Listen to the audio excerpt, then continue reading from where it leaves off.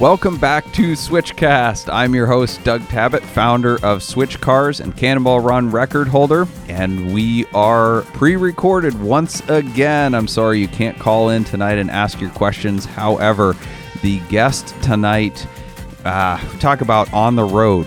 This is a couple who have almost 300,000 miles in their Cobra replicas. That's hard for me to fathom. I love road trips, but man, I also like my heated and massage seats for those longer trips.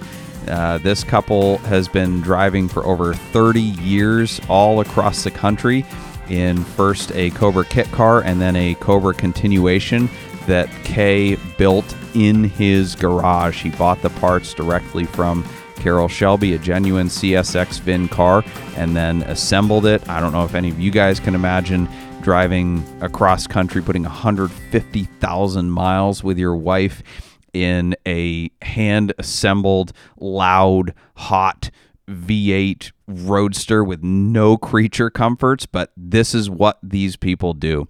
They are not Instagram celebrities. They are not YouTubers. Unless you're involved in the Shelby American Club, you've probably never heard of them. However, you've probably met them if you go out to any track days with SAC or with the Ferrari Club, or if you've seen them at a Cars and Coffee, because they love people. They love being around cars and just sharing the passion. They are wonderful, wonderful people. And everybody who meets them, I think, is impacted by their attitude and their spirit. So I hope you'll catch some of that in the interview. Mickey wasn't...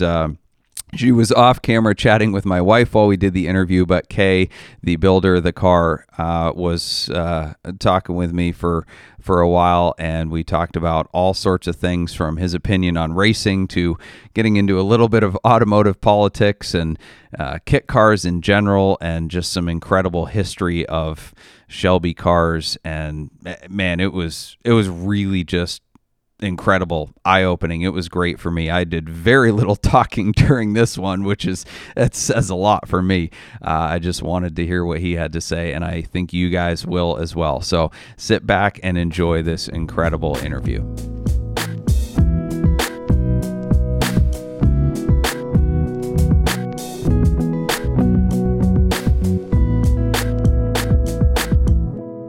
We are up here, SwitchCast on the road, and on the road is a fitting description of this interview, because the Cobra replica behind us is, it has been on the road probably more than any other Cobra in existence. It has about 150,000 miles, and I am here with the builder and owner, Kay. Kay, what's your last name? Iinuma.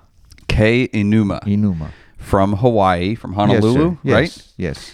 And he and his wife, Mickey, have driven this car all over the country numerous times, been to many, many events, yes, racetracks, car shows, and had all sorts of adventures along the way, because you can't not have adventures when you go that many places, yes. especially in a car like this. Does this car have a top? It does. It does? I took it off simply because we had to work on it. Okay. It usually has a top, a soft top. Okay. And it's like a Tinker Toy assembly of parts. You put it up. You don't just pull it over like a Miata. But we do it because Mickey's becomes sun sensitive. Mm-hmm. But we used to run it with the top down continuously to all the events we used to go. And usually they're race events. Yep. It's easy to describe these high-speed events as race events, because you're on the track with other similar types of vehicles that can do the same kind of performance like a vehicle like this. You don't usually see Cobras on a track anymore. Mm-hmm. Primarily because, like, if you have an original Cobra, they'd be like, maybe in the millions of dollars, so people don't want to wreck them. And modern cars are much more performance oriented than these cars were. A car you like have to be a really good driver to haul this around a track. If you want to go at speed. Right. But it's a car. It has four wheels. It has a frame. It has a steering wheel. It has an engine, and so you can go to the grocery and pick up stuff. This car, when we drive it cross country, is 580 pounds over its normal weight. The car, as built, weighs 2,460 with a full tank of gas and spare tire and tools. When we waited at a truck stop, an official weigh station, it weighed 3,040 pounds. And so we did some calculations. It's 580 pounds overweight because of all of our gear. What kind of gear do you have? Well, what do you have to take with you to drive a Cobra all around the country? Okay, we usually spend 3 to 4 months on the road. And so you need at least the clothing to do it. Basically, I'd carry like 4 jeans, 4 2 cargo shorts, maybe 10 t-shirts, 12 pairs of socks, because we figured the longest we've gone without doing the laundry was about 10 days, about 2 weeks. So I carry 12 pairs of socks. And we usually we always drive from California to whatever race events there is for the Shelby American Automobile Club, as well as the Mid-America Ford Team Shelby Club. And they have their national events at usually a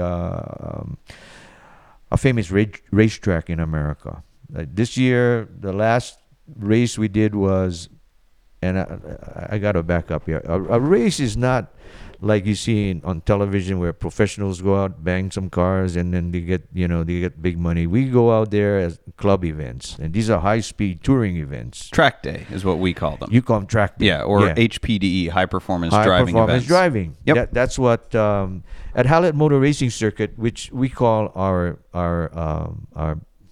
base track, is because we just like the guys at Hallett Motor Racing Circuit. They're in Tulsa, Oklahoma. I have my racing certificate from Hallett Motor Racing Circuit. We just like to hang out with the good old boys. We had our first Shelby American Automobile Club event at Pocono Raceway in Pennsylvania this year. After that, we drove it to Tulsa.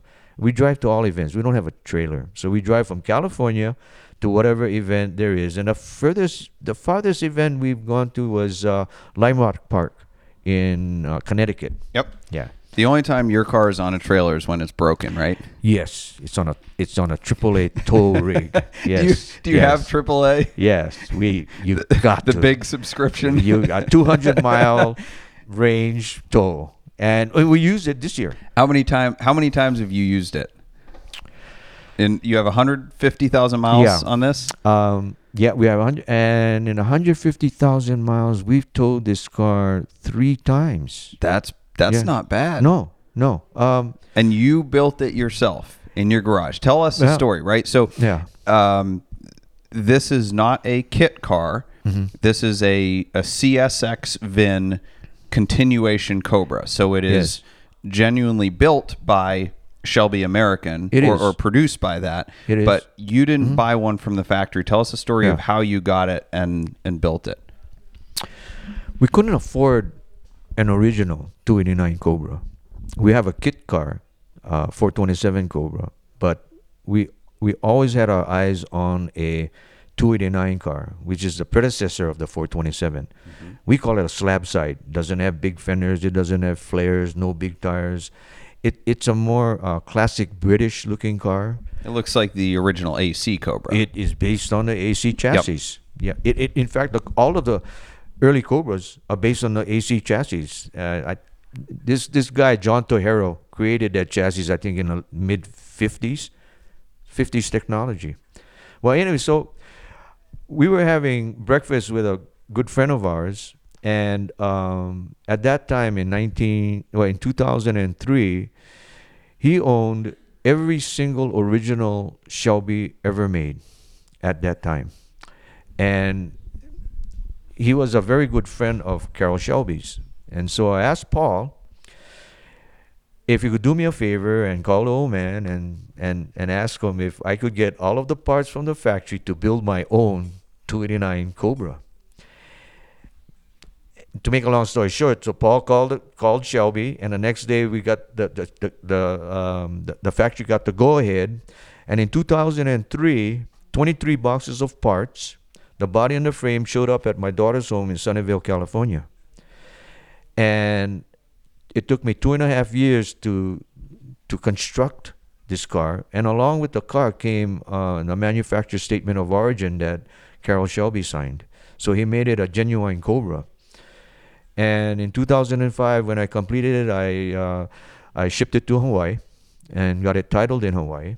We shipped it back to California, and we started our first high-speed event, a touring event at California Speedway.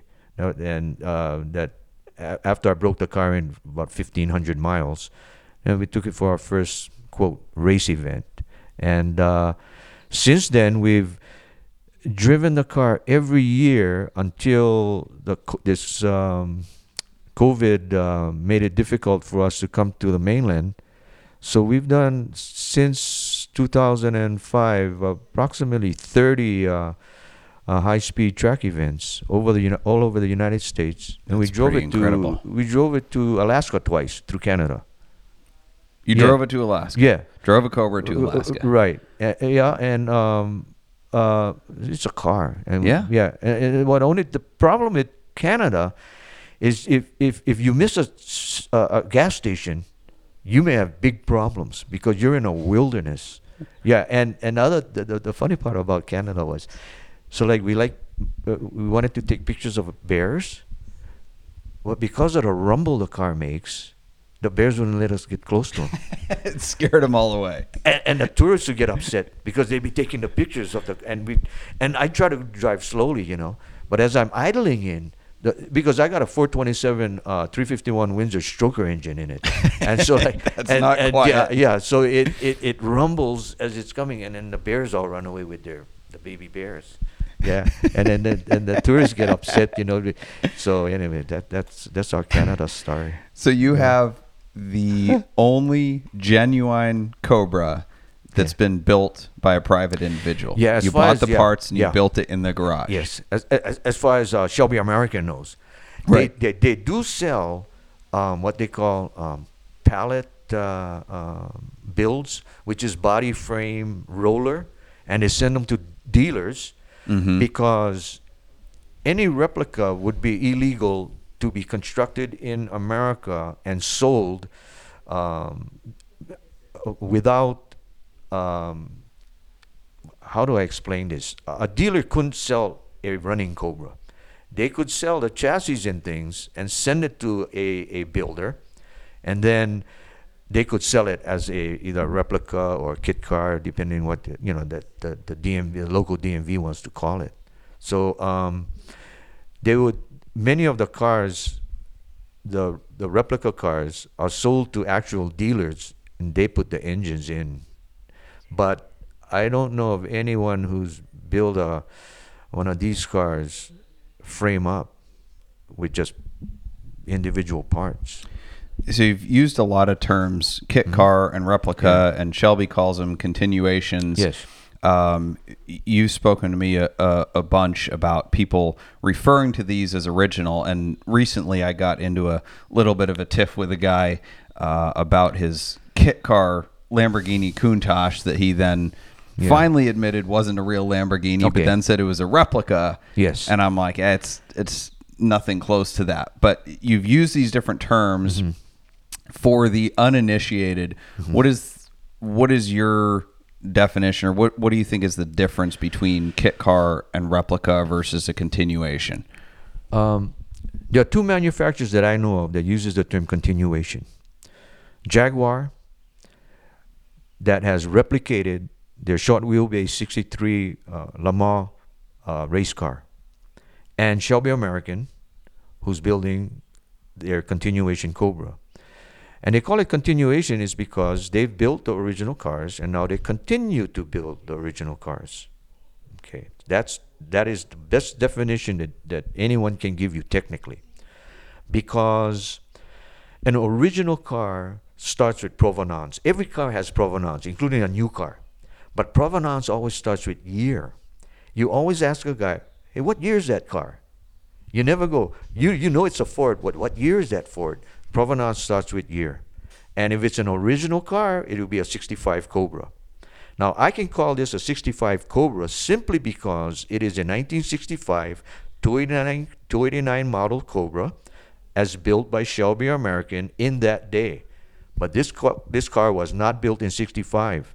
I call it a replica. It replicates a car that was built in 1965. Okay, so then replica versus kit car. A kit car, let me start with replica. Replica implies that you have reproduced every single part on the car that replicates, which means looks like, built like the original thing. That is a replica. So if you have a Cobra that has the same kind of suspension, the same way it's built, you have everything like an original, exactly like it, then you have a replica. You've replicated it. Many cars are built on like square tube chassis. Many of them have, many of the 289 cars have coilovers instead of transverse leaves.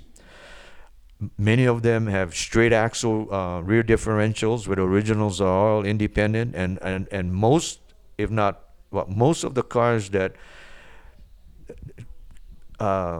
emulate the originals have Jaguar rear suspensions. Now, another technicality, Cobras have Jaguar type suspensions. It's called Salisbury. It's the Salisbury H4U. That's an independent. Jaguar uses them also.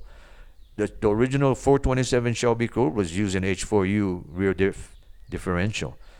But what differentiates the kit car is that everything else will not look like an original suspension, including if you have a fiberglass body.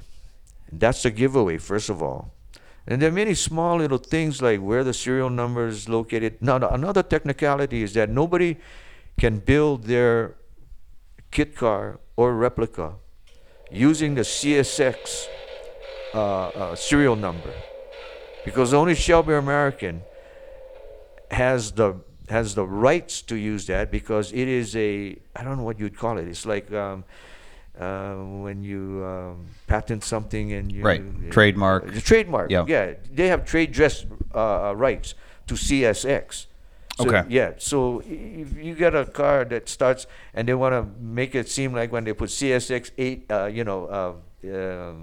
CSX 1,800,000 or something.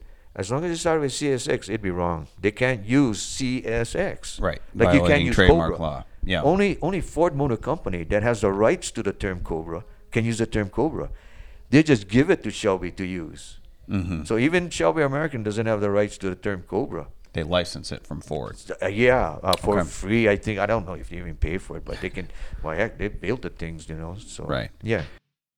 Celebrity Machines is a proud sponsor of SwitchCast. Celebrity Machines offers more than 250 different screen-accurate license plates as they appeared in movies and TV shows like Back to the Future, Ghostbusters, The Fast and the Furious, Breaking Bad, and so many more.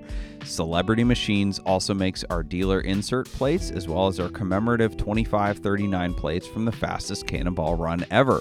If you're looking for a gift for somebody you like or for garage art for your own place, check out celebritymachines.com for more info and use promo code SwitchCast for a 25.39% discount at checkout. Again, go to celebritymachines.com and use discount code SwitchCast. So let's back up a little bit. Yeah. You had a Mid-American Cobra kit car. Yes. Prior to this one that Right. you still have that? Yes. And you have about 140,000 miles on that? 148,000. Okay. Yeah, so 148,000. for people that don't know what a Cobra is and aren't watching online, a Cobra is as simple and utilitarian as you can get for a sports car. It's a body, it's a frame, it's an engine, and two seats, essentially. Yes. Open top, it's loud, Yeah. it rides hard. It shifts hard. It takes some effort and some grunt to drive. Yes. You and your wife have driven nearly 300,000 miles in these cars across country. What inspired you to do this? Because I think some people just want to do it. They want to go drive Route 66. They want to go run a cannonball route. They want to drive across country once, and then they're tired of it. You guys have done it dozens and dozens of times. The thing that drives us are the people. When we cross country, literally, when we drive cross country, the people that we met is America. They are America. And when I was a kid, I was like 14 or 15 years old, I used to watch Route 66, the series. And when I was watching it, I thought, that's America. And then I traveled a bit, and I didn't see enough of what I saw on Route 66 because it captivated me. When Martin Milner and George Chakiris went on their little trips, and at the end of every show, they'd run off right off into a sunset with their little white Corvette. Somehow it touched me. I mean, and because of the adventures that they ran into. It wasn't just because we knew nothing about the car except it was a Corvette. It's a nice little Corvette, and everybody wanted a Corvette at that time. But the adventures that they ran into, and then I thought, well, this is America, and it sure is. We've run into situations throughout America and we've been doing this for almost 30 years. And when you drive across America, you learn about America. And there's a lot of America people don't know. And it's the Midwestern states. There's a term they call flyover country. That's America. Yep. Flyover country is America. It's not, I built a car on the West Coast. My daughter and my son-in-law and my three grandsons, they live in Sunnyvale, California. They don't want to move back to Hawaii because it's too small. My daughter don't want to come back. She said, what are we going to do there, The only thing we got in Hawaii is perfect weather. You don't meet the kind of people you meet. You're meeting America when you drive America. You drive Canada. You meet Canadians.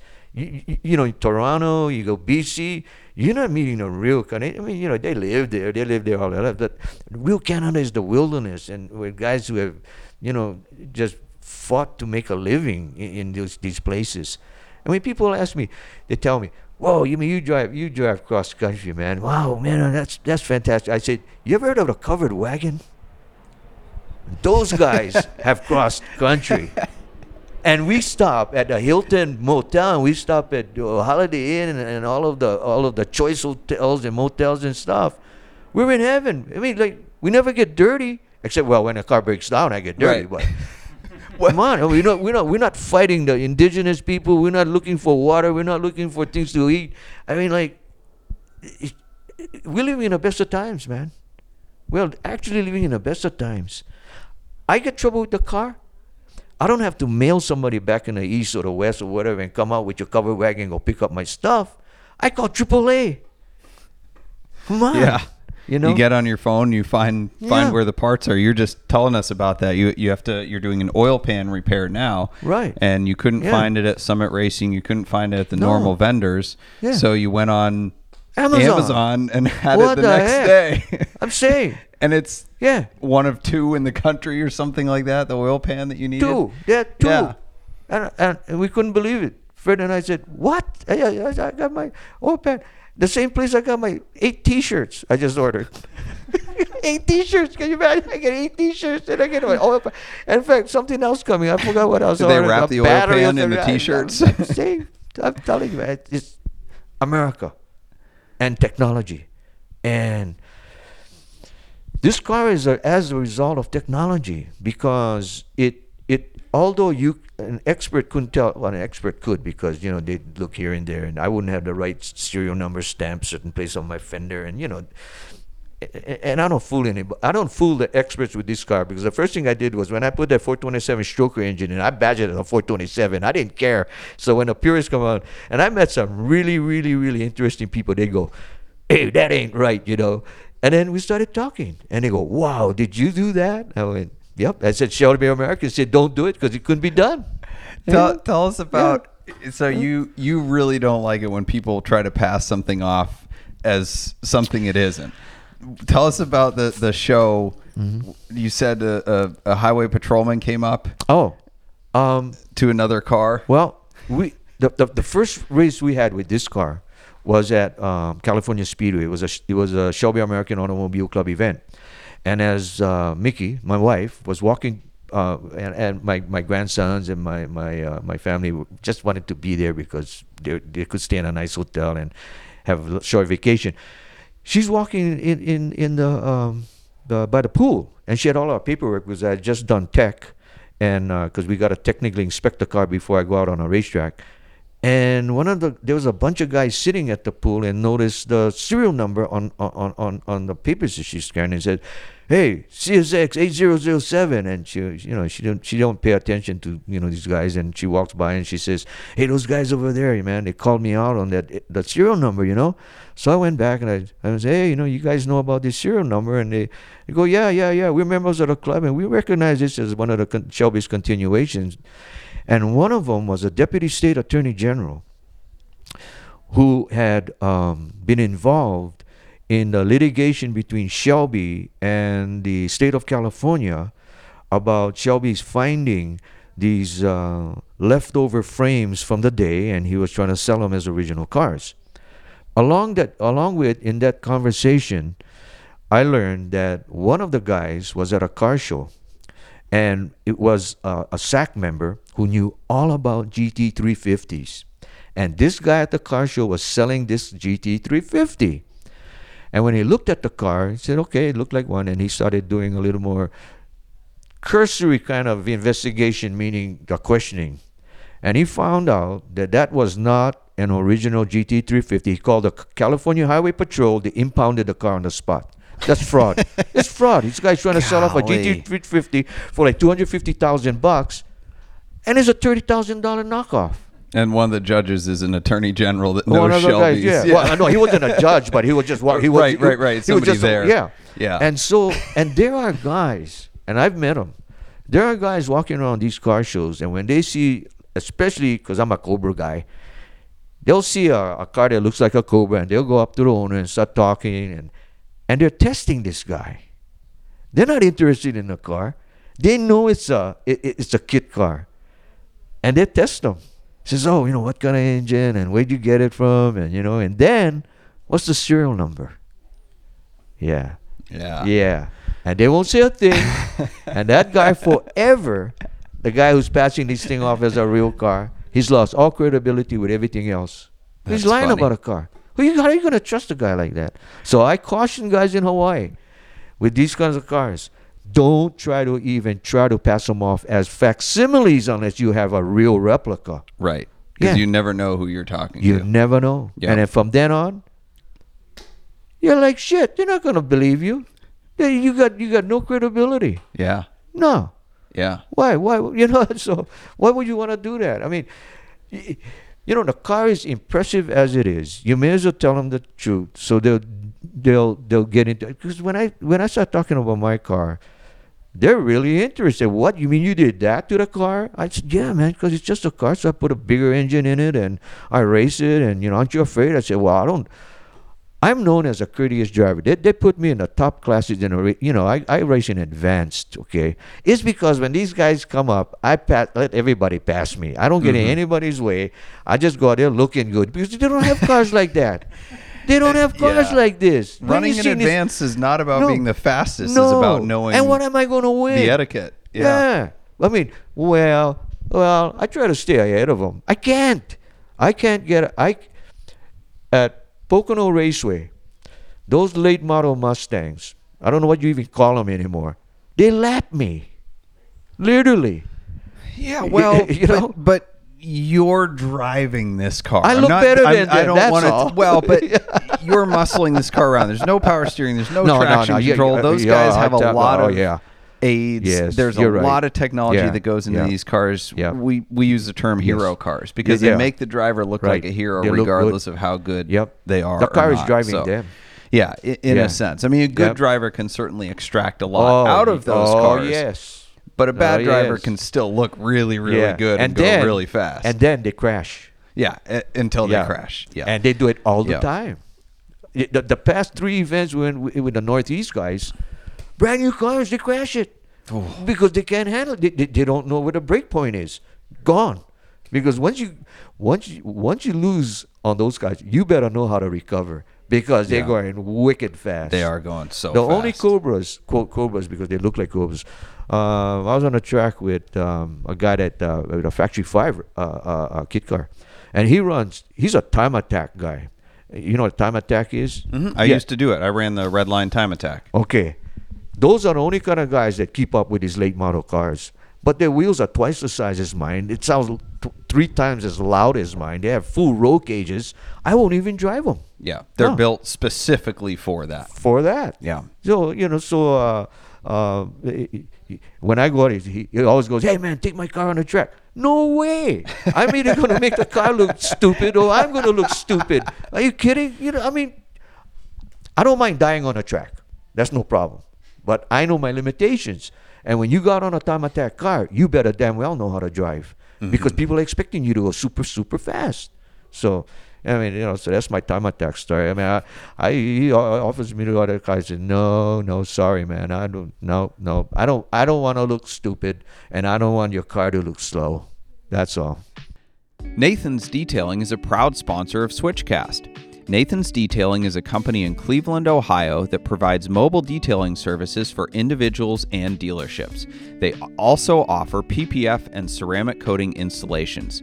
With over 800 Google reviews and an impressive 4.9 star rating, Nathan's Detailing is the go-to shop for all of your detailing and protection needs. With Nathan's, convenience is key. Their mobile detailing technicians bring the power, water, and supplies to your home or work and detail your car on site. Check out the link in our description for free interior fabric protection or leather conditioning with your purchase. At Nathan's Detailing, this smiles for you. So you've got a lot of track experience, but one that kind of gave you pause was the hill climb with the Ferrari Club. Tell us that story. You started telling it to me earlier, and then we got interrupted. So, we find out about the Virginia City hill climb from one of the Tiger guys. And a hill climb, for those who don't know, you go to a track event, you have a closed course track, you can go around and around and around. A hill climb is on a street. Everybody knows the Pikes Peak hill climb. It's the road up Pikes Peak, and it's a one-shot deal essentially. You can do practice runs, but there's a lot of blind corners. You can't just memorize the course. So go ahead. And they try. The Virginia City Hill Climb is a sanctioned event, and it's also authorized by the Virginia City is in Nevada. I can't remember. So. Anyway, the State Department of Transportation as well as the Highway Patrol, they're there. They're watching stuff because they don't want cars to come in and get crushed, Right. Yeah. So one year we find out about it, and we know some of the guys and say, "Oh, you got to bring your car up to the Virginia City Hill Climb." I said, "Oh yeah, I know about hill climb. I watch television, right? I watch, So we went one year, and it was the Ferrari Club of America. They sponsored I don't know if you call it sponsor, but they run the Virginia City Hill Climb. I went out to a certain station to get the car checked to make sure our seatbelts don't fall out and things like that. And they okayed the car. We get there, and the first you're given a practice lap, not lap. It's from the bottom of this hill or mountain to the very top, and I think it's about 5 miles or something, of all these turn things. And so I go, okay, cool. I get into my car. And then as I'm going up, there's no guardrails, there's no runoffs, there's nothing. It's a regular road, and you got to go at speed. And I think the fastest I ever went on a straightaway there was 90 miles an hour. That's the fastest I would go. So that was my practice run. Then I get a second run, and I'm already nervous. And the second run, I got to go for time. My time run was slower than my practice run. And when I came back, the race marshal comes up to me and goes, "Wow, man, are you having fun?" I said, "No way, I'm scared shitless. I'm not going to do this again." He goes, "What?" I go, "Yeah. Hey, here's my keys. You go if you really want. If you think it's that much fun, you go." Well, this guy Mike, and I can't remember his name. He owns an original Cobra, and he's done this thing for 30 years. So he goes up 12 more times in my car. so so Careful who you give your keys to. No, and we gotta take turns being corner guys, because in case a deer runs out or somebody's dog comes out, or because there's none of that. I mean, you can run into these things, turtles or whatever, you know. Okay, so I see my car. Wow, this guy knows how to fast. So anyway, so we're at the banquet. So Judge Garagalos, he's the president of the club. He goes up, you know. Well, we're gonna have the Chairman's Award, and we're gonna give Kei Iinuma the Chairman's Award this year. And I go, wow, because we don't know anybody stupid enough to give Mike his car to go up there 12 times. So I win the Chairman's Award that year, and then I find out that I get second place in the Shelby group. Okay, for going up. Yeah. Because there's only 2 of us. I was gonna ask how many. So this show, So you got a trophy. Yeah, he probably whipped up there like, I don't know, 500 miles an hour, whatever these guys do, and I probably went up. They probably tied me with a freaking calendar, man. So I get second place because there's only 2 of Shelby's. It was a hoot. And you think, you tend to think about, Ferrari guys, fancy guys, and they're this and that, but they're a bunch of fun guys, and they only invited the Shelby Club and Tiger Club, because the Tiger Club guys, from what I understand, they've been doing that for like 30 years or whatever, Mm-hmm. And that's what I learned from Doc. I forgot who talked me into doing that thing. I won't do it again. It's like it was no longer a blind turn on my time runs, because I've been there once, but. Mm-hmm. We got to talking to the guys, and they would tell me, like, you've got to do this thing for like 30 years before you really learn the course. I said, no shit. I mean, at the drivers' meeting. No, we've got to let you guys know now. Remember when those Viper guys came up? No, we put a red flag on that. It's a double apex turn, and apparently this Viper guy put on new Goodyear R whatever kind of tires, and what happened was, instead of throttle steering the first, the tires hooked up, went all right over the cliff. He died with his friend's wife, who was a passenger. Oh. And they have that little rag flag over there on that turn. And my first practice, I went, and I see that red flag, and that's my time run was even worse. Yeah. I think I went slow the entire. I tell people, you better have a good damn road. Oh no! What happened was, my time run, when I got to the top, there was a Corvette was mashed into the side of the wall. Oh, geez. Brand new one, a yellow one, and I thought, this is not a race for me. When I run off, I want to go into the gravel. I don't want to go over a cliff. I stop. I won't do it. I mean, I don't care if the car gets crashed. I can get another one, man, But I don't know how these guys... I know why they do it. I think you need a healthy dose of fear to be an automotive enthusiast and to do stuff like that, and not go off a cliff. These events are dangerous events, not only because of speed. We go to Tulsa every year before we go to any event. Even if there's a conflict, we're in Tulsa, and it's a Hallett motor racing circuit. Wonderful people. They're really more or less laid back, but they're very technically, in Hawaii we call them akamai. They're technically smart guys, because they race a lot, they brake a lot, they go fast a lot. But Tulsa Raceway thinks that we know how to drag race. Okay, so, and we're not drag racers, we're road racers, Mm-hmm. So, but one year, this is about like 6 years ago, when we left the racetrack at Hallett Motor Racing Circuit, I think the track temperature was over 114 degrees, and it's humid there. The heat is not bad, it's the humidity. And as I was putting Mickey was getting into our car, and we headed back to the Marriott, which was the headquarters, convention headquarters. Gary Patterson, right now he's the president of Shelby American. He stopped us. He said, no, no, no, no, no, man. He pulled her out of the car and put her into one of the Mustangs because it's air conditioned. That's how hot it was, and he took her to the hotel. And that's the kind of guys we race with, you know. They're very I don't know. They're very sensitive guys, you know. They understand what's going on. So he wouldn't let her go back to the motel, hotel in this car. Well, the next day we were at Tulsa Raceway, famous. I think it's a famous drag strip. And as we're waiting to stage, we were lining up. There's about 15 or 20 of the cars, all kind of cars, Mustangs and Cobras and you know, Fairlanes and whatever. Well, we're not going. We're sitting there and we're baking in the damn sun. It's about like 10:30 in the morning, 10:45, and all of a sudden there's this fire truck pulls up in front of the crowd, as well as an EMT vehicle. Well, one of the Cobra guys in his car passed out waiting from the heat. 11 o'clock in the morning. I started my engine. I went right out of line, and I said, Mickey, we're going to the hotel. We ain't staying here, man. I'd rather die on the track than die waiting to get on the track. It's, you know, then we learned something else. So the guys go, we're talking to the EMTs.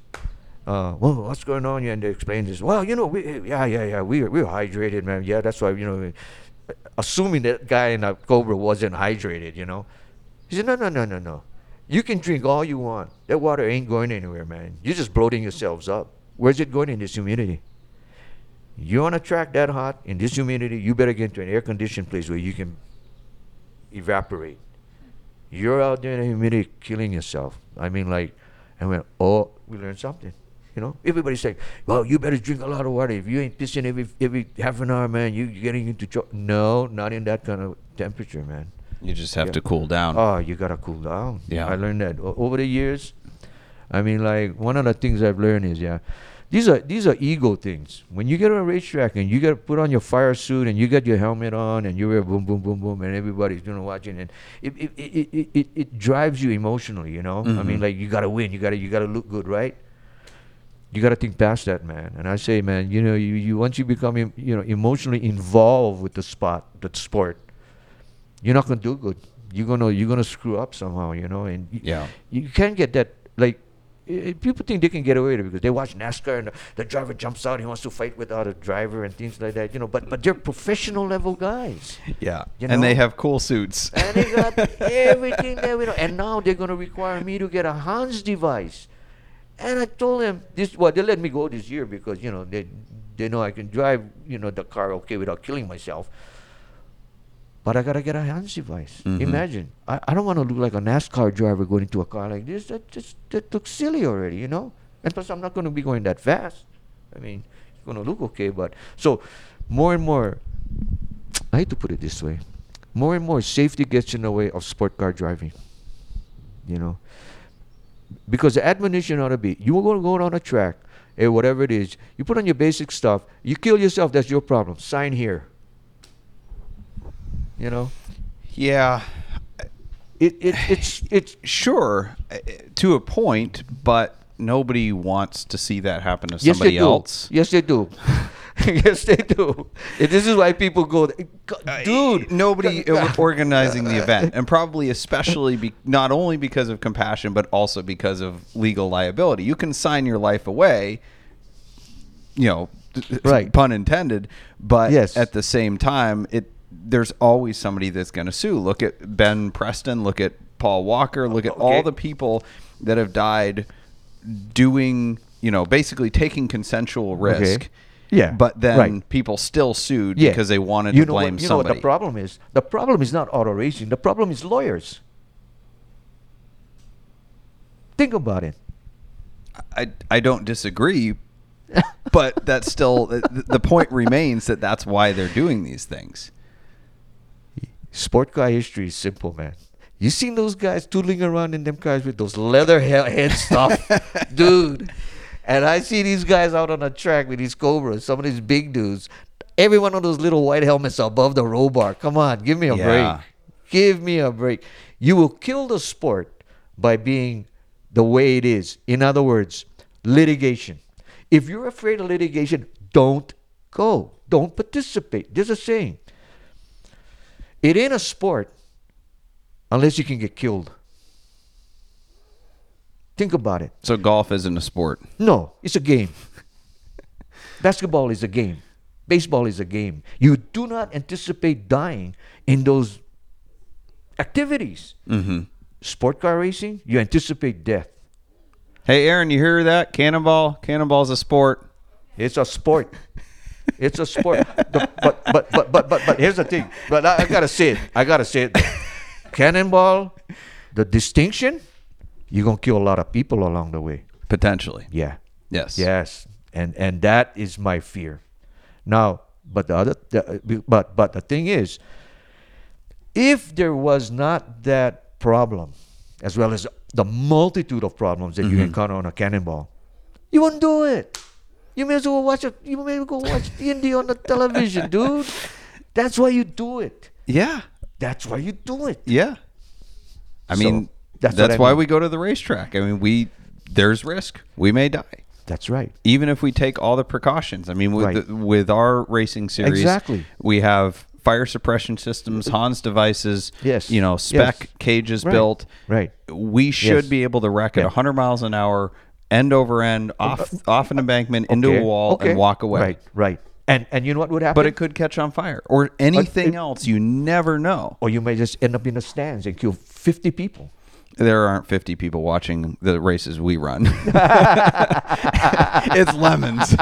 No, I'm just saying. We could go through the whole spectator lot and only kill 3 people. Well, the worst thing you could do is take out one of the corner workers. Yeah, that's true. And you've been banned for life. True. That's true. Well, what happened at Hallett recently? So we go, why did the red flag come out? Well, one of the cars hit the safety truck. Red flag comes out. A guy goes off the track for some reason. Red flag. Everybody stop. Safety trucks coming out to get that. Wow. Nobody got hurt. That Mustang was totaled up to its windshield. And it's covered. I go, what's that thing doing? That's the car. And what? T-boned that truck. Jeepers. So you see, shit happens. The reason why, like in Formula One racing, the reason why they came really critical about safety and stuff. When Ayrton Senna died, it was because the track official did not allow him to have certain mechanical devices on his car that could make him increase his speed. And that's what killed this guy. When I read what happened in that event, I went, damn it, why didn't they allow that guy to have modified brake system? That would have saved him, man. But they wouldn't allow him because it's outside of FIA rules. Rules. And what's that? To slow you down. I agree and disagree because Dale Earnhardt died because his neck snapped. A Hans device would have saved him. And then you look at the most recent Formula One crash where I don't remember his name, but he first turn flipped over, and because of the halo device, he was fine. He slid all the way across the track, ended up. But don't you think those things would have been dealt with without the rules?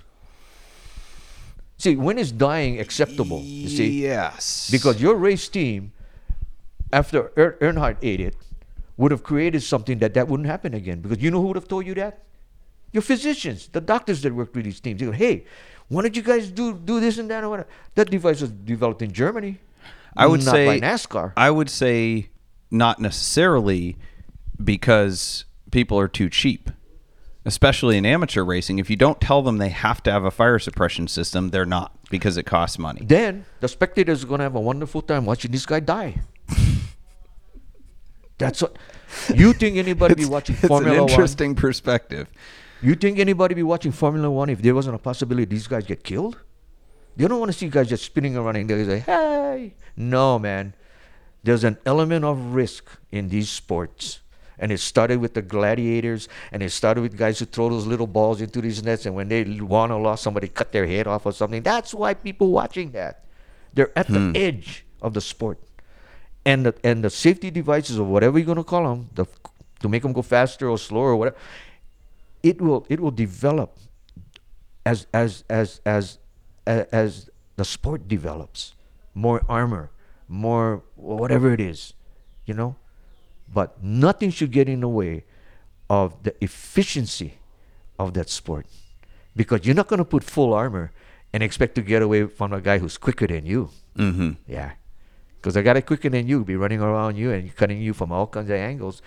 You're not going to do it. So what are you, you know? So the guys who put together this little tournament are going to say, well, everybody's got to wear this heavy armor, and now everybody's clunking around, and nobody, you know. I mean, like, who's going to watch that? That's an interesting perspective for sure. Can-Am Racing, they put a stop to that. Mm-hmm. Why? The rules was 4 wheels, a steering wheel, a seat for a driver, and whatever you want to put in as an engine. Yeah, Group B Rally shut down for the same like thing. It was I don't know about no, that. well, Yeah. no, I'm sorry, not the same rules, but the reason Group B Rally got shut down was because it was too dangerous. People were getting killed left and right. They had 700-800 plus horsepower rally cars, and people lining the courses and just. I know. Yeah. I couldn't do that. I wouldn't do that. No, I don't that's care just what. asking for it. But it's exciting to watch. Well, and there's thousands of people that are willing to stand right next to the course, knowing on the outside of the apex. Yeah, I'm saying I can't, you know, and I go, what?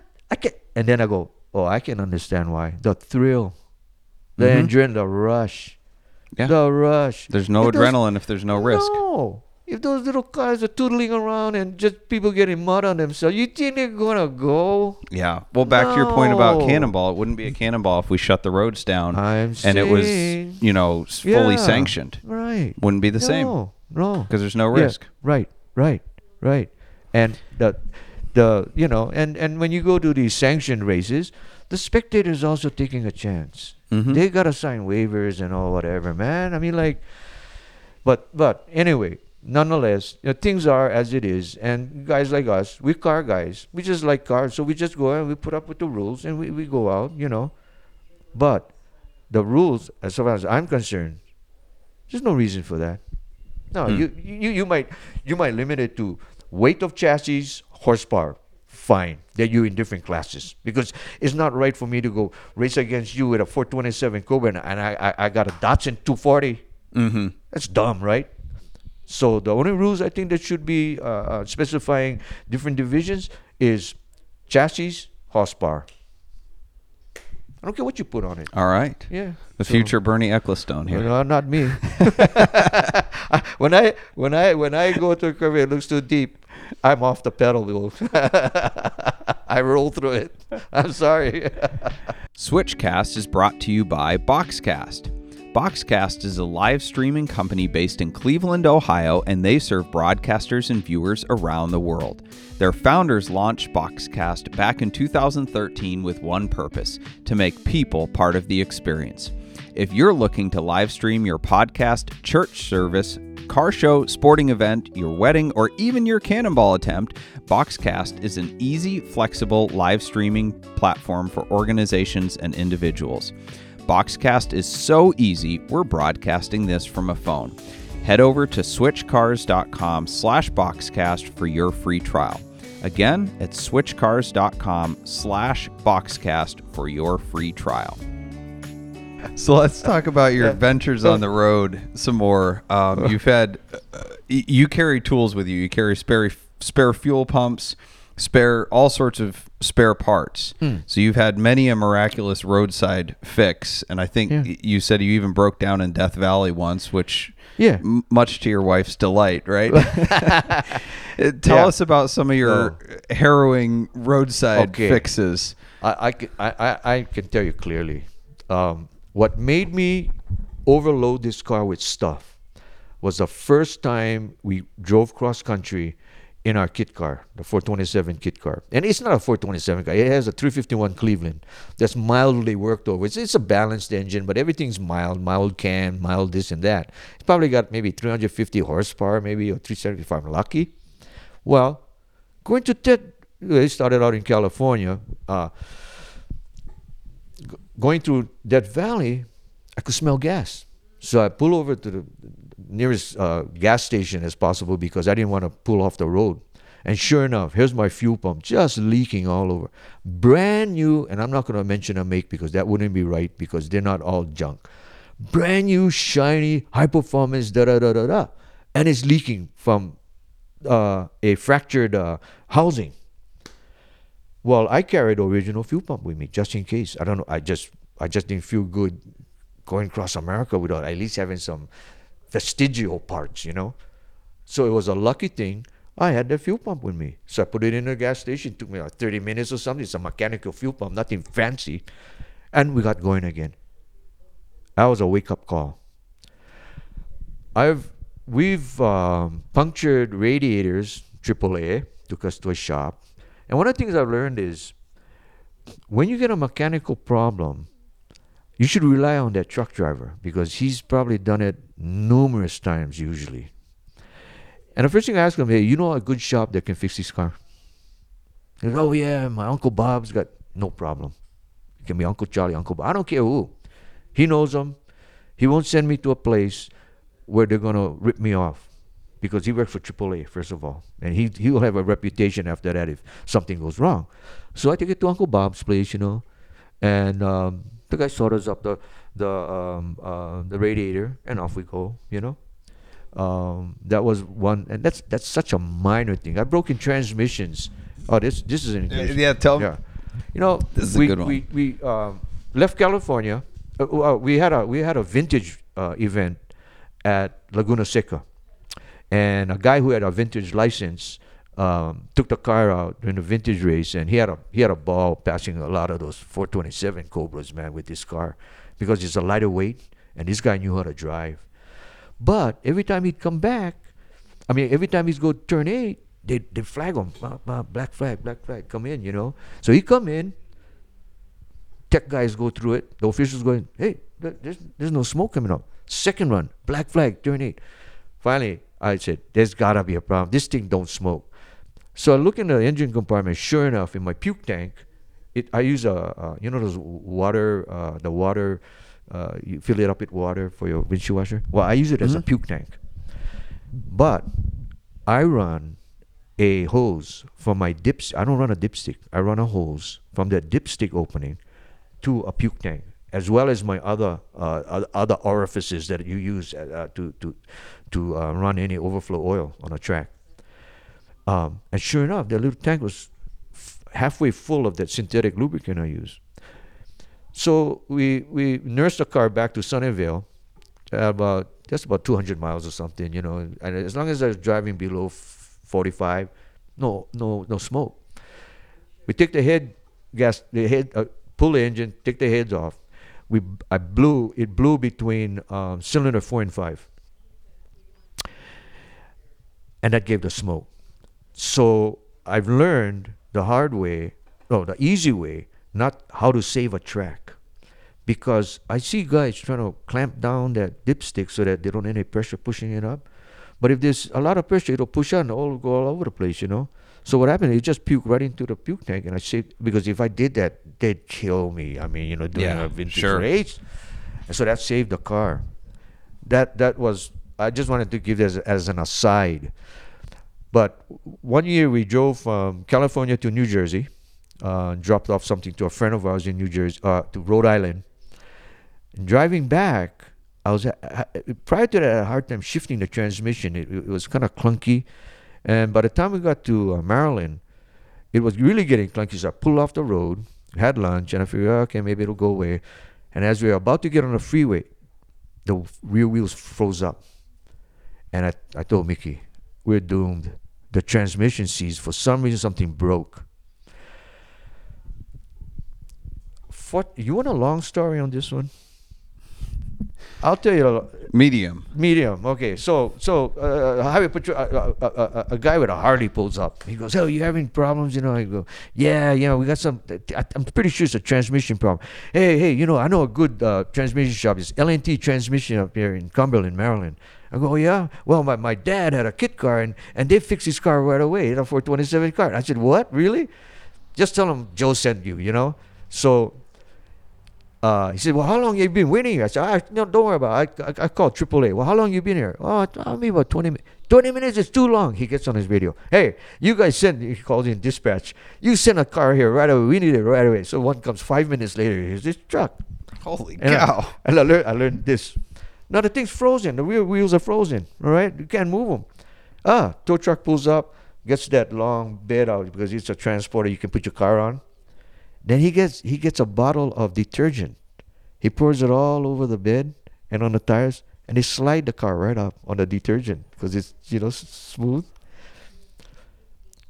We get all of our gear out of the Cobra from the trunk and stuff, and we put it in his patrol car. Then he puts us in the back of the patrol car with a perp sit, and we follow the tow truck up to the Holiday Inn.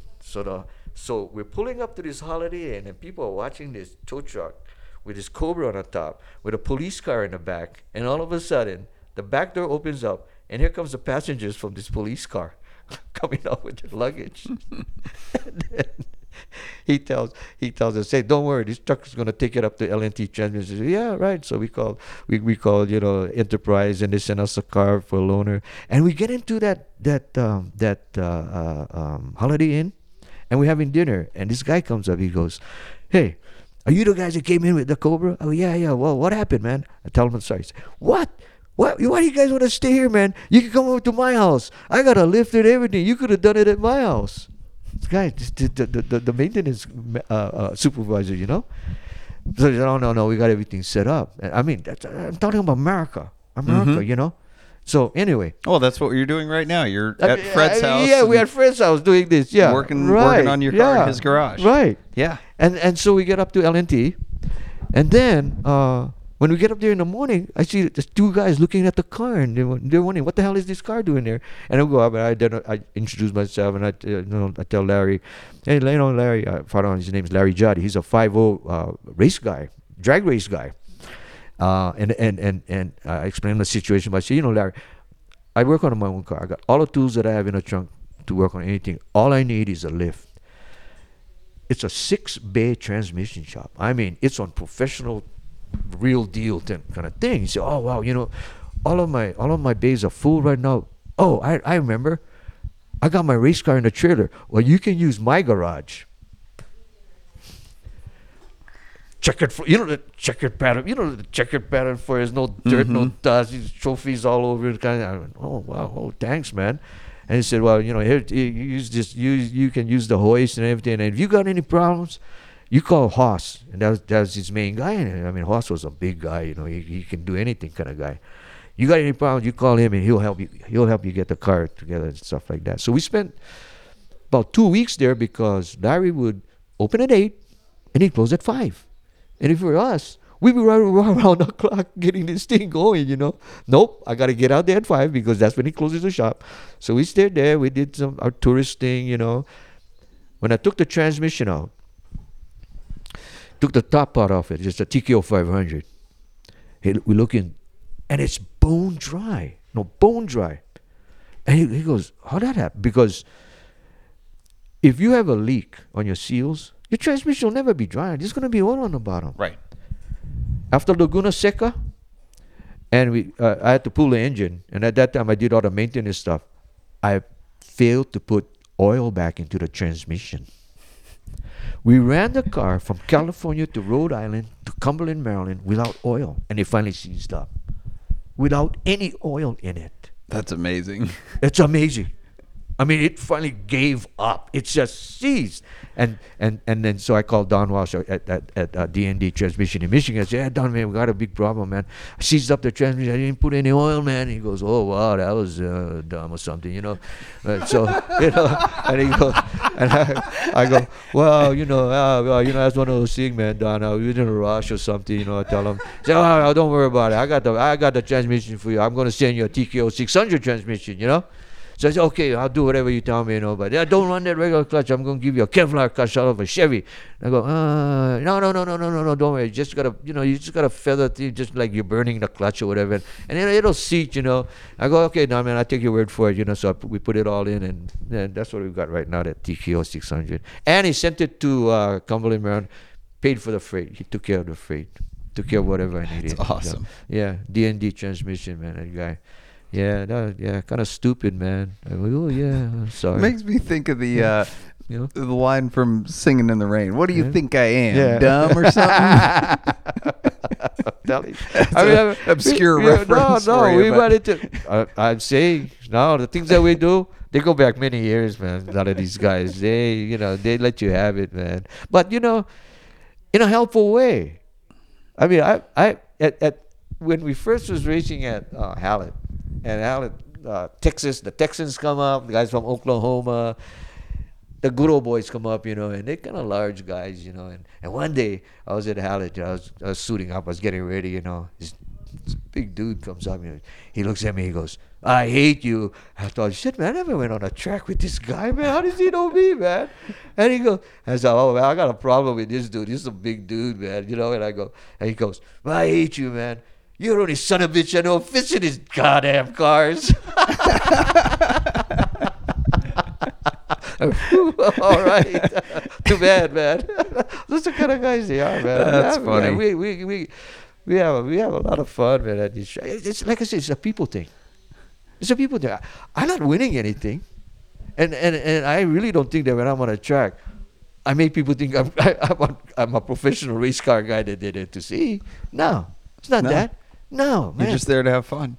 The personalities that we run into, man. There's some really far out crazy guys that are having fun out there with fast cars. Yep. And some of them are really, really good drivers and mechanics. And they've been around. I've met guys who were racing in the 50s. We were this is about 5 years ago, heading again for Tulsa. We was going on 40. No, actually we were in 80 we were in 80, headed for Tulsa. And we're coming out of a rest stop because I wanted to pull over and we wanted to see, I wanted to stretch my legs. And coming out, the whole right side of the road was coned off by the Utah Department of Transportation. They were doing maintenance. As I was pulling out, I actually pulled out in the wrong spot, I think, because this Honda hit us at 85 miles an hour. Took out my entire left side. Okay. But there's a different story on that one. But as a result, I call a good friend of ours. He has his quote shop, but it's where he keeps all his fancy cars and race cars and stuff. And I call Frank and say, "Hey, Frank, man, we got taken out by a Honda, man. What do you mean, man? He crashed into us at 85, and that's the police report. He told the highway patrol he hit us at 85, The lucky thing, his reflexes was quick, because if he rear-ended us, I wouldn't be talking to you today. He swerved. And before he could get in, he got halfway into the ditch, and he pulled out of the ditch, and he took out the left side of the car. I mean, the wheel was actually 90 degrees, and he knocked out one of the knockoffs. So the ear bent up. If you try to do it with a sledgehammer, you couldn't do it. That's those little ears, the 2 ears. Yeah. So call Frank and say, "Hey, Frank, man, can I use the shop?" He said, "Okay, you got the combination. You just go in there, and I'll see you next morning." Found a tow guy, took us from there to Huntington Beach. And that cost us like couple $1,000, man. It was $5 a mile or something, And that wasn't a AAA one, because he wouldn't do the AAA because it's too far. So that was a major setback, because I had to cancel all events, because I knew we couldn't get the car together, But the thing was, we lived in that place, in Frank's place, for 2 months, putting the car together, surrounded by race cars and show cars. And his shop is next to Lanzini Paint, next to Foose. Chip Foose? Chip that Foose, guy yeah. on television? Mm-hmm. Well, that's where Frank's shop is, see? And so we're there, surrounded by hot rods. And we could live there because he had a bedroom suite, he had showers, the typical kind of, place where you keep high-end cars and stuff. Mm-hmm. And every morning we'd wake up, we'd have breakfast, because he had a kitchen and everything. And we just surrounded by all these race cars and I was working there. I mean, I didn't mind if I stayed there a year. We found all the best poke shops and the best restaurants. And that was part of our experience that year. It was fun. It was fun because nobody got hurt. Yeah. When that Honda hit us, we could still see him going down the road because it was like a lightning hit us. I mean, we didn't feel like we could only feel like the car was pushed to the side. And I looked out the window. I said, "Hey, we ain't going anywhere after this, man," because I could see the wheel look like that. But we could still see the car going down about a quarter mile, and then he went head on into the embankment. I made sure Mickey was okay. She said, "I'm fine." She didn't feel anything. I got out of the car. I started going to the Honda door opens up. He gets out. He's running to me and say, "Hey, are you guys okay? Are you guys okay?" So I knew everybody was okay. The car was totaled, and that started that latest adventure of ours in that shop of Frank's. And I asked Frank if I later on, because the Shelby American Automobile Club, they wanted to know who it was.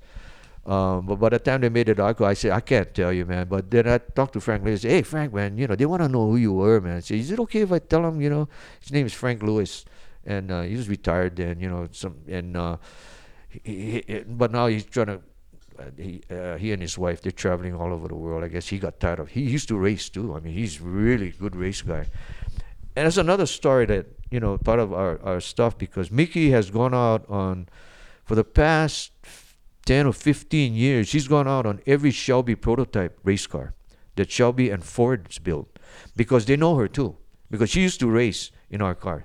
So, in fact, the first race was in Atlanta Motor Speedway in 1995. And when she went on the track, the announcer actually said, "Woman on the track, woman on the track." Oh, she came back, she was so pissed off. I said, "What do you expect?" I mean, I don't know, she's going whatever, she's going nuts because he said, "Woman on the track, woman." That's what they were in those days, And today, they're beating the shit out of us, so there's women. Oh yeah, so that's awesome. Yeah. So she's been out on for the past at least 10 or 15 years on all of those prototype cars, because at Hallett Motor Racing Circuit, Ford Motor Company would send down like the Raptor, and you were talking about how guys have to drive this car. Well, the guy, the engineer who actually engineered the Raptor, and helped and Ford, with Ford, he came down with the first prototype Raptor.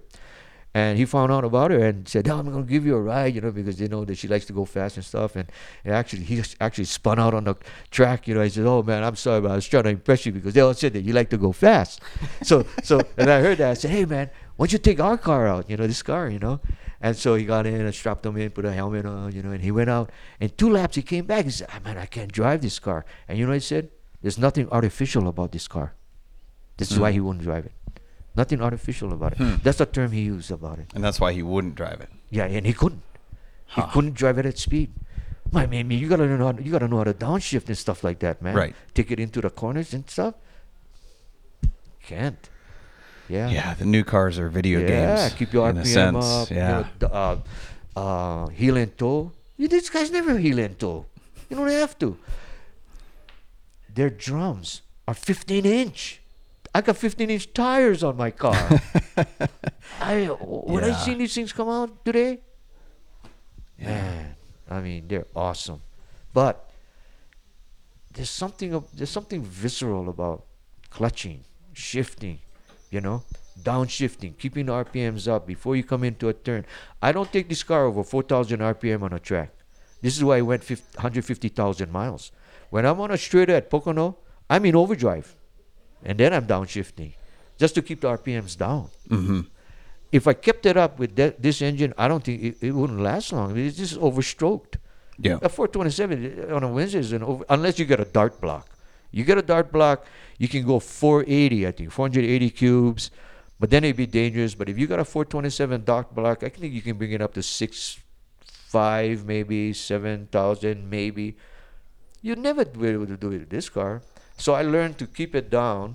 I short shift at 5,000 RPM on a drag strip, and I still do 13 seconds.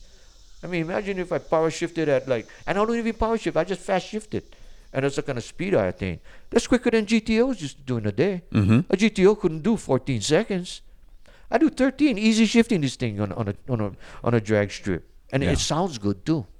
Like these other cars, they go, and they do 13, 12.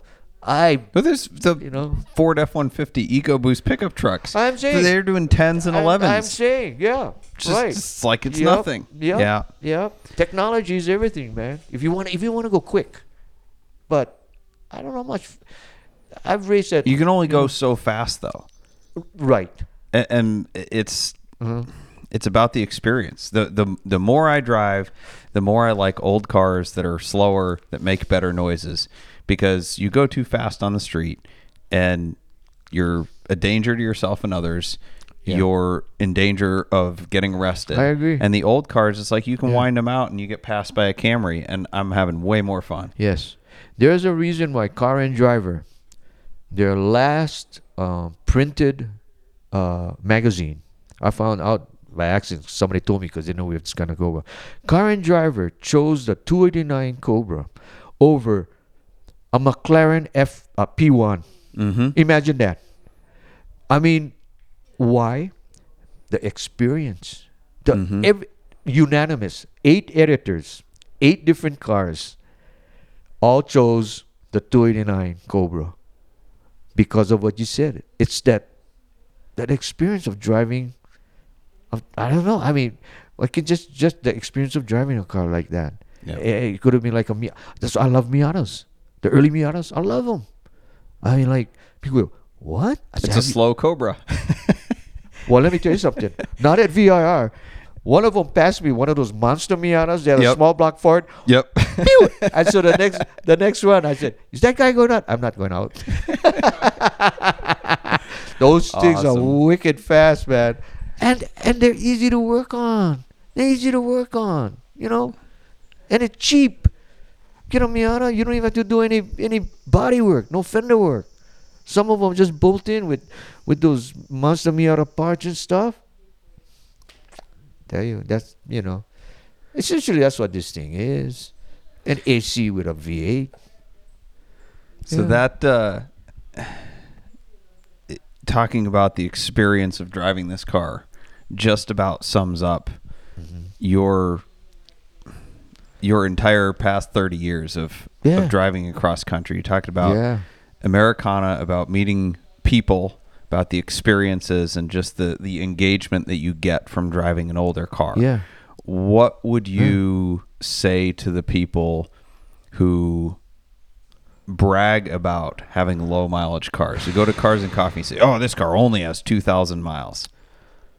Okay. I used to really resent, quote, rich guys when I'd see them at Barrett Jackson buying all these cars that now have put it out of our reach because it's an ego thing for them. They bid for it, and the prices. Let me tell you, I've made a lot of friends with these so-called rich guys who has money, and I found out they busted their ass their whole life, and at the point they were able to get these cars, it was their time, and that's how they got these cars. And it was a passion for them. It was something they really wanted to do, but they gave up many things in order to get where they were at that point. Mm-hmm. We didn't. We gave up everything to do what we want to do. We don't have money in the bank, but we have these memories that'll never go away that nobody's going to take from us. You put your money in the bank, somebody can take it. But the memories of doing something is what nobody will take away. Now, that's a personal thing. Mm-hmm. But to answer your question about guys who have cars that have low mileage, not just that have low mileage, but that's that's the first thing they say. My car only has 2,000 miles. Like rich or poor, whatever. Oh no, I understand that because I seen like a Pantera on the West Coast that had 250 miles on it, and it was up, and I was with the head of that shop, that broker guy. And we were wondering, he was wondering whether or not to paint or repaint the bottom A-arm. Mm-hmm. And we were going, wow, safety first. If there's more corrosion on that part, it may cause a problem for the buyer. So we're going to repaint that part. That was his philosophy. Mm-hmm. Of course, there's others that don't, okay? But the guy that buys that car with 250 miles and that's his bragging rights. He's entitled to it, because if I really wanted to, I can go out and get a Pantera with 500,000 miles, get it cheap, but we're going to go and drive it cross country because that's what we do. Right. And he won't do it. A guy Yeah. but there's a difference between hot rodder, which we are, and guys who love cars. Most people today, I believe, love cars because of what they represent. It's America. The cars made America. Without cars, without automotive stuff and Henry Ford, we wouldn't be the kind of country we are. It's the whole visceral, emotional thing about transportation, about having the freedom and the ability and the way to get from one place to the other. We don't have that. We just want to go from one place to the other, have fun, meet people and stuff. But basically, we don't have money in the bank, but we got all these memories. Other people, they saved up their money to get their dream thing, but they're not harder. They don't want to work on their cars. They have people working on their cars. Yeah. I just like to do this. It's so.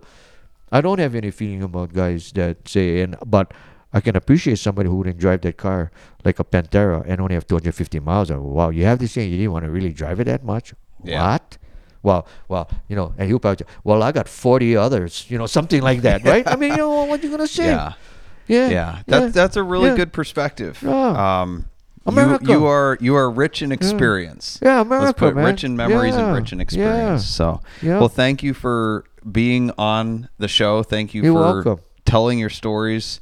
To immortalize them. Obviously, we've heard them at the dinner table and the lunch table a few times, and it's always a pleasure to be around you.